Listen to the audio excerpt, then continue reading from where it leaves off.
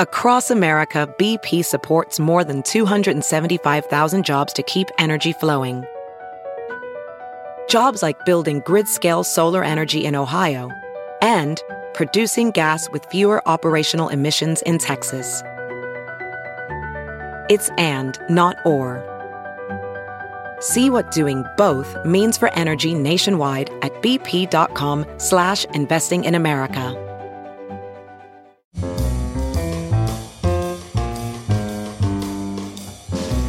This is Merriam-Webster's Word of the Day podcast for May 9th. Brought to you by Merriam-Webster's Unabridged Dictionary Online, America's largest dictionary, now continuously updated. Learn more at merriam-websterunabridged.com. Today's word is saltation, spelled S-A-L-T-A-T-I-O-N. Saltation is a noun that means the action or process of leaping or jumping. It can also mean dance. Saltation also means the origin of a new species or a higher taxon in essentially a single evolutionary step. Here's the word used in a sentence from the Coloradoan by Kevin J. Cook. Neither kangaroos nor rats, the kangaroo rats, show a genetic kinship to beavers. The name kangaroo owes to their hopping on enlarged hind legs, a locomotion known as saltation.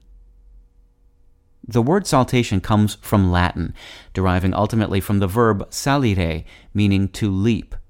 Etymologists think it meant leap or jump when it was first used in English too, but documented evidence of early use in that sense is scarce.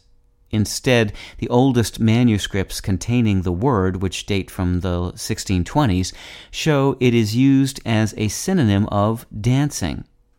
The first recorded incidence of the leaping sense dates from 1646, when British physician and author Sir Thomas Browne used it in an entomological context.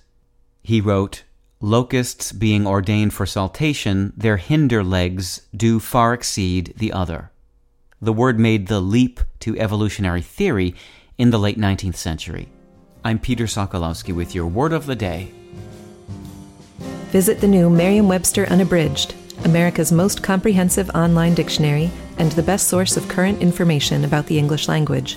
Get started today at merriam-websterunabridged.com.